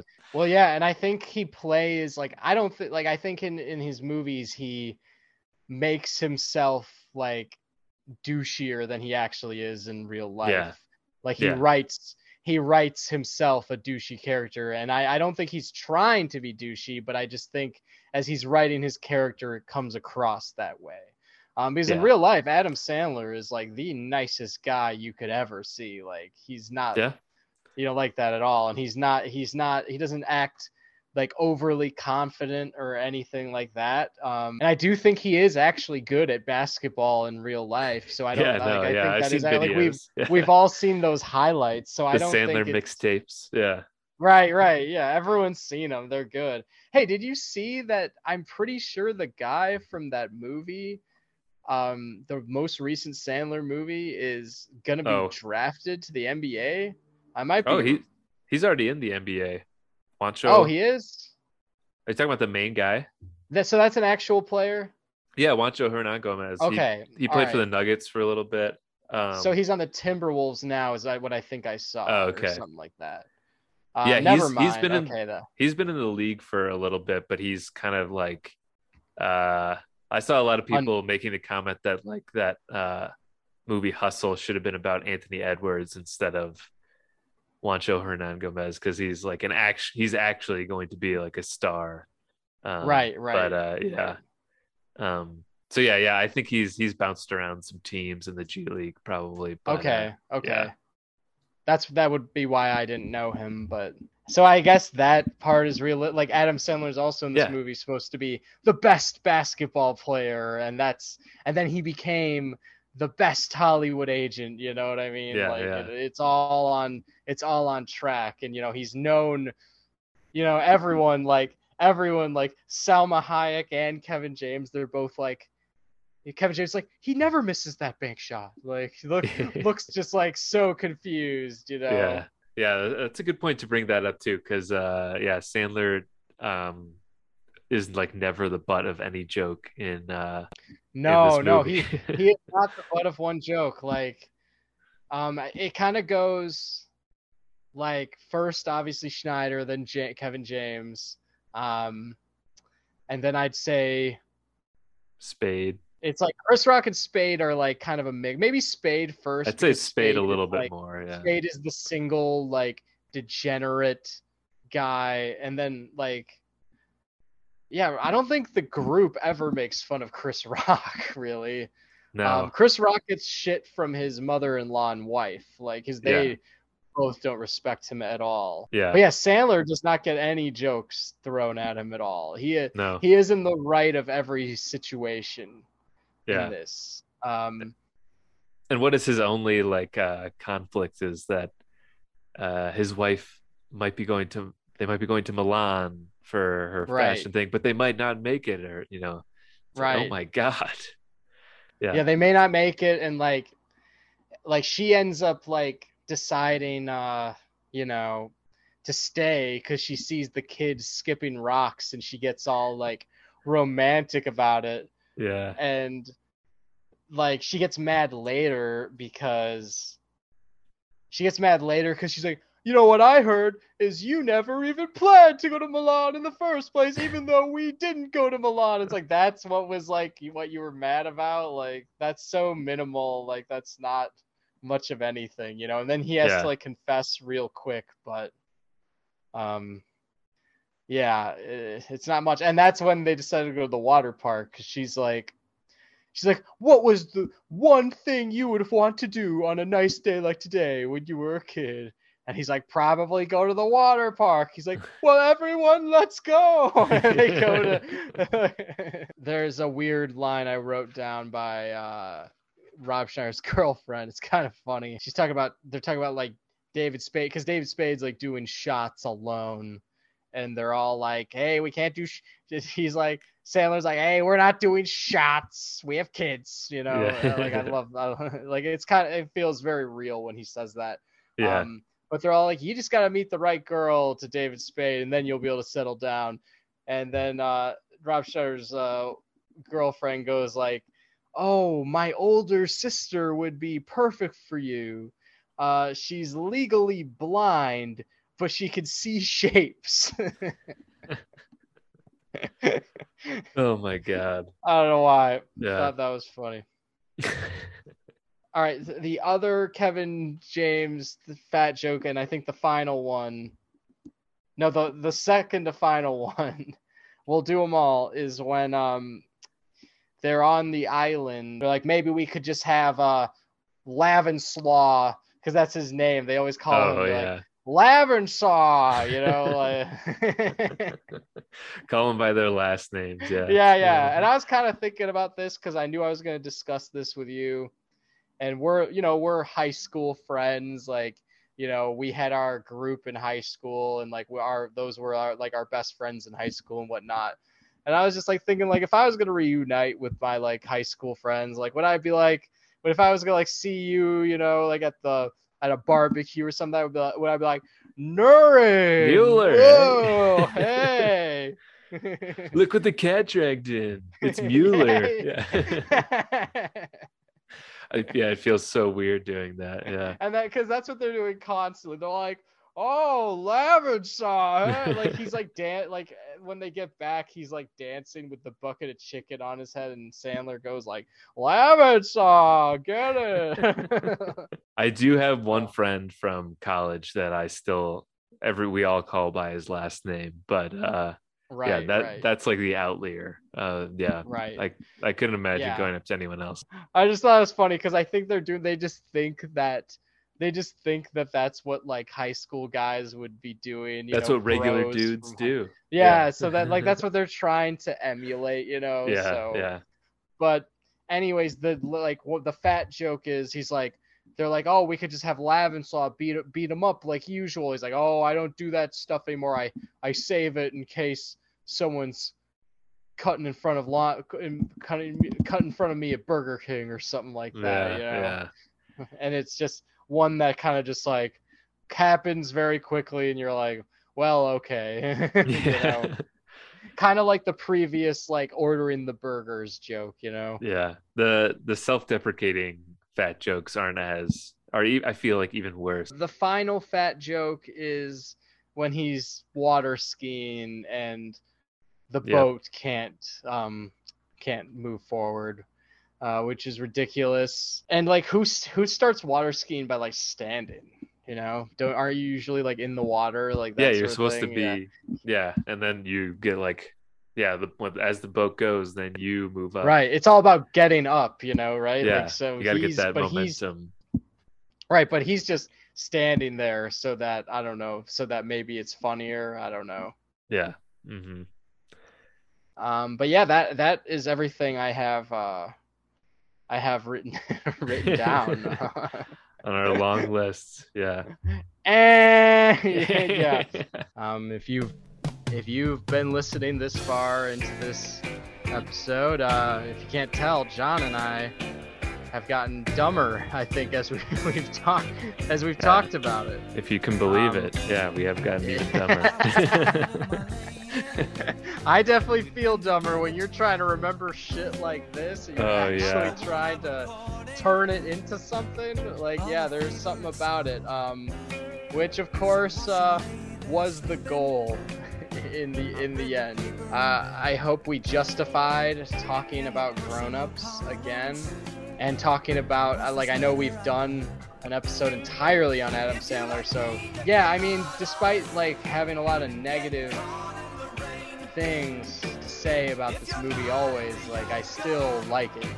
You know, like Yeah, it is still one that I still will watch parts of Grown-Ups. Yeah, I'll watch Grown-Ups every now and then when it's on, and yeah, so as much as we can make fun of it and whatever, there is just that Adam Sandler like easygoing, light quality to it that makes it just, I don't know, there's just some, to a lot of his movies, there's just some sort of magnetism towards it. Yeah. Yeah. There's such a not try factor Yeah. to this movie that I Shut think your mind off. It helps me like actually shut my brain off, which is why I like it a lot. Yeah, and it's an escape, like the Pina Colada song. It's an escape. Jake is gonna be back doing an episode next, and then John and I will do an episode after that about another comedy movie. I'm not sure if we'll. This was supposed to be a bit episode. We did get into the plot. I think maybe that one may be a little more of both, like plotty and talking about jokes. But it'll be like to wrap up the summer, specifically. And then our plan is to get back into being cinephiles. Yes. And you know, discovering why cinema is art again, and getting historical about it, and you know, maybe having some black and white movies in there, having some movies with some directors with some names that you can't pronounce, like all that good stuff, you know. Yeah, it's gonna be just as insightful and moving as this episode was, I'm sure. But yeah.